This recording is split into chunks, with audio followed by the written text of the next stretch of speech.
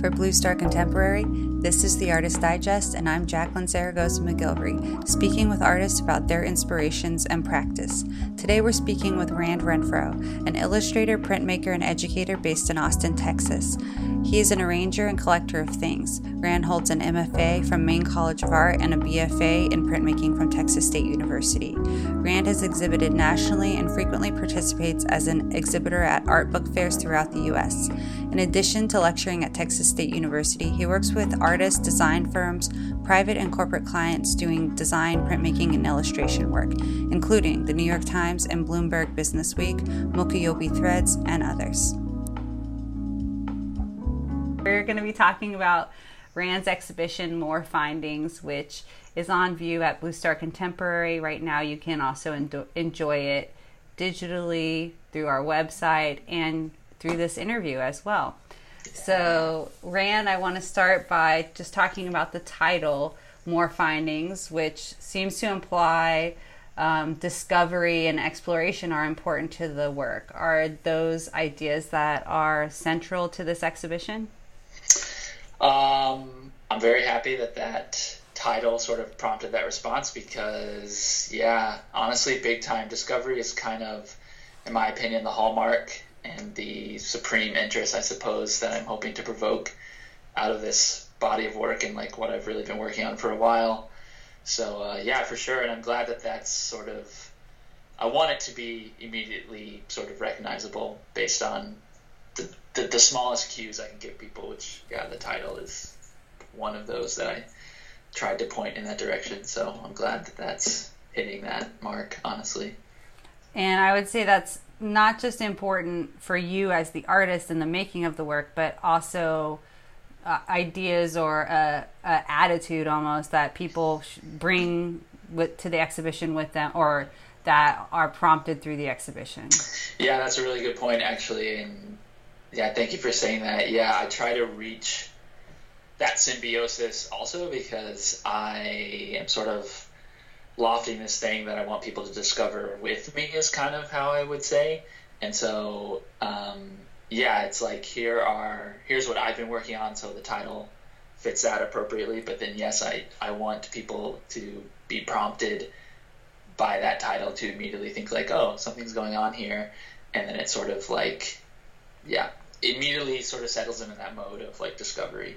So, yeah, it's a good point. Another thing that people can experience as they start to discover things when they look at the work is there is repetition. So you'll see a shape or an image in a drawing. You'll see the same thing sculpturally. We see repetition of color in the exhibition as well, through the color of the pedestals, the color of the walls. So can you talk about how you're utilizing repetition in the work? Absolutely. And, you know, thanks for noticing that. I mean, I'm trying to sort of hit people over the head with like sort of this redundancy of symbols all over the place and in different modes. And there's kind of like several reasons for that. I mean, the very basic reason at the beginning was that I was constantly drawing sort of these vague, bizarre objects and still lifes, and people and myself, my instinct would be to like, well, I want that fully realized, but the drawing or the diagram is the equal part of it, right? Like it, quote unquote, fully realized wasn't just divorcing it from the drawing. It was just another version to sort of see it in a new atmosphere. And so I wanted to preserve that notion. And then the other two reasons are very, like, the simplest one I can say is that I want people to, I've really been exploring this idea of how to get people to move through a space and like keep going. And if they literally have to do this sort of like association like technique from like, oh, that's over there and it's right here, and why is that this color and why is that color over here, like that gets them thinking automatically, even if they never figure out why they're asking all those questions, but it gets them thinking. So in their brain they're moving around the space, their eyes are moving around, and then their body is moving around physically. So like I had all these ideas and this idea of discovery also, but how did I tried really hard to come up with ways to like do that in a mysterious way, but actual like physical prompts that would make people notice those things. And the last point to that is, you know, that was my hunch, you know, just like very simply, if this is here and it's over here again, people will see it twice and they'll remember it and they'll be interested. And it was very rewarding, and maybe a historian could correct me on this, but the person who like redid the Natural History Museum in New York was this guy, Alfred Parr, and that was actually his thesis as well. He was like, if we sort of like put something in the museum over here and then put it over here and then put it over here, people will remember it more, they'll be more interested, and there'll be more sort of like this guide to keep them moving to the museum, and like they'll discover things on their own, like, oh, I saw that back over there, and that'll propel them to the museum. And it's so funny because on a very practical standpoint, when he sort of like imposed those new symbology, the amount of people coming to the museum like starkly rose like astronomically. And so that's kind of how they've arranged their entire idea. So just this very physical prompt, I was happy to discover that was my instinct, and I feel like it's why there's repetition for sure.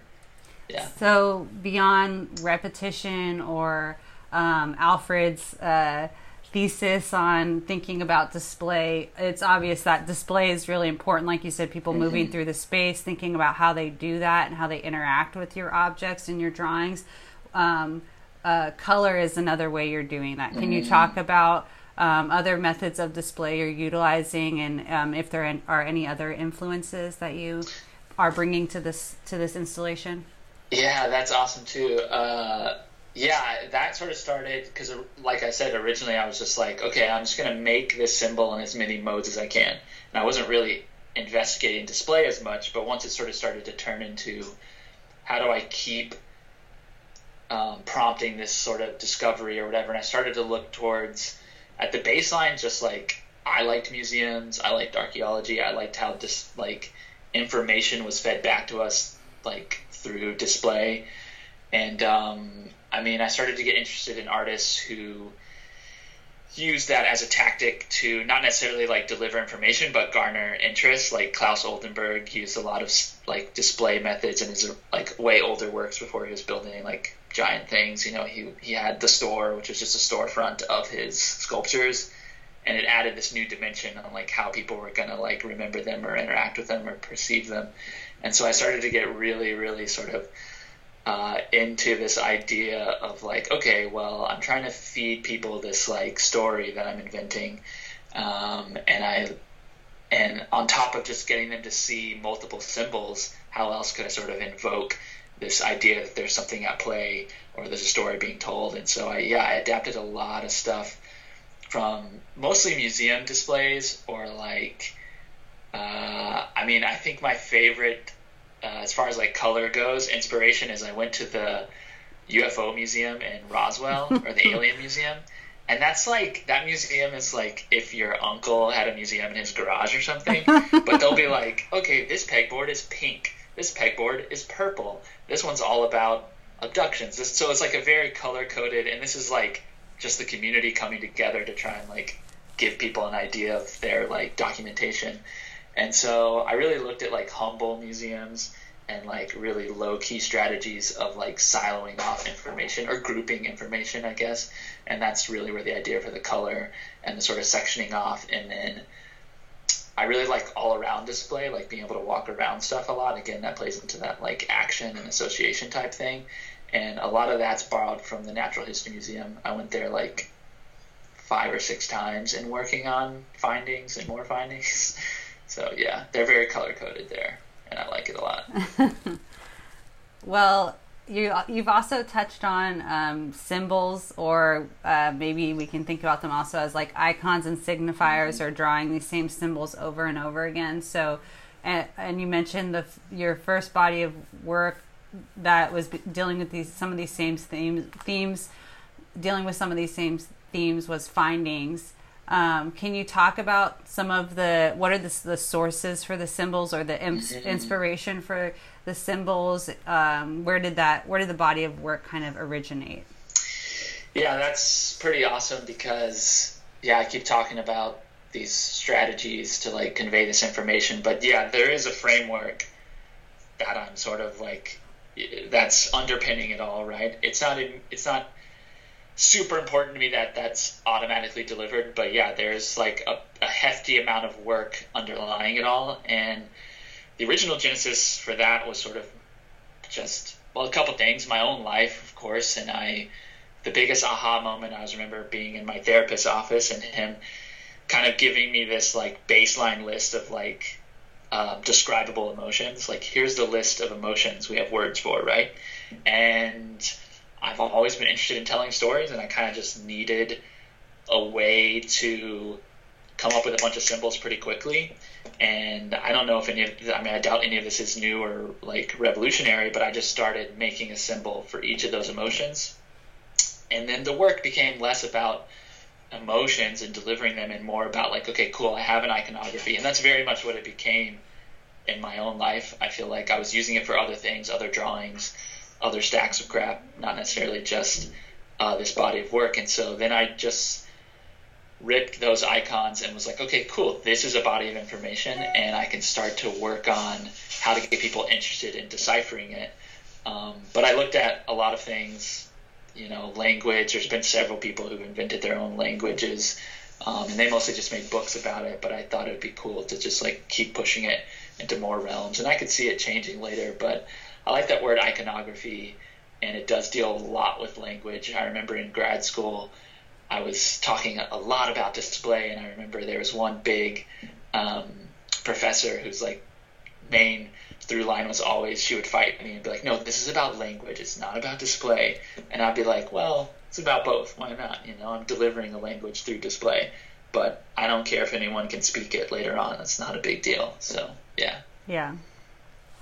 Well, I guess the last thing I want to ask you to share is a little bit more about your practice. Throughout your artistic practice, you've had the impulse to observe and document the charm and oddity of everyday things that are surrounding you in your life in a style that distinctly represents your own artistic voice, no matter what material you're using, whether it's like sand or drawing, and it all feels like it has your own distinct artistic voice. Can you share how you have continued your personal style and voice and how you continue to develop it as an artist? Dang, that's good too. That's definitely something I neglected, especially even in the last question, just asking where all this stuff was from. Yeah, it is. I started it with talking about my own life. It's the genesis for this immediate body is that whole language I talked about, but how I even got there is exactly what you're talking about. I would say maybe 90% of my practice is walking around and just noting my surroundings, noting something that happened. And a lot of that gets meted out through constantly carrying a sketchbook or something like that. And I'm actually writing more than I was used to draw. I used to draw all the time. Now I write a lot. I just document things that happened. And then on top of that, I think the reason I draw less now is because I got an iPhone several years ago. So I take thousands of photos just constantly. And it'll be just whatever I notice, because I think I find, importance in the grand things that happen and the importance on the tiny scale of the things that sort of just like keep life percolating, cooking food, going to the bookstore, whatever, going to school, things like that. I notice things en route, or I notice things because of that. The design of things that are necessary, I think is very interesting. And I just note it all relentlessly. But I think that's also an important question, because that practice has, I think, helped me become a better person, just to slow down and notice things, quite frankly. And that's one of the things I'm sort of trying to deliver with this body of work, is to like, okay, cool, I'm telling a story. Hopefully the audience feels a part of that story, but at the end, they could carry that enthusiasm into their own life and start noticing the world around them. And so that is sort of the ultimate thing I'm trying to describe, and that is born from my own participation that has helped me become a better person and a better artist, and just taking stock of the world around me has been pretty important in my own life. So I'd like that to be shown in the work. Awesome. Well, yeah. I hope that our audience can find more from about you as an artist through listening to this, and about your work. Thank you so much for sharing with me. Oh man, that was great. Great question. Sounds really good. Thank you so much. Thanks. This has been the Artist Digest from Blue Star Contemporary.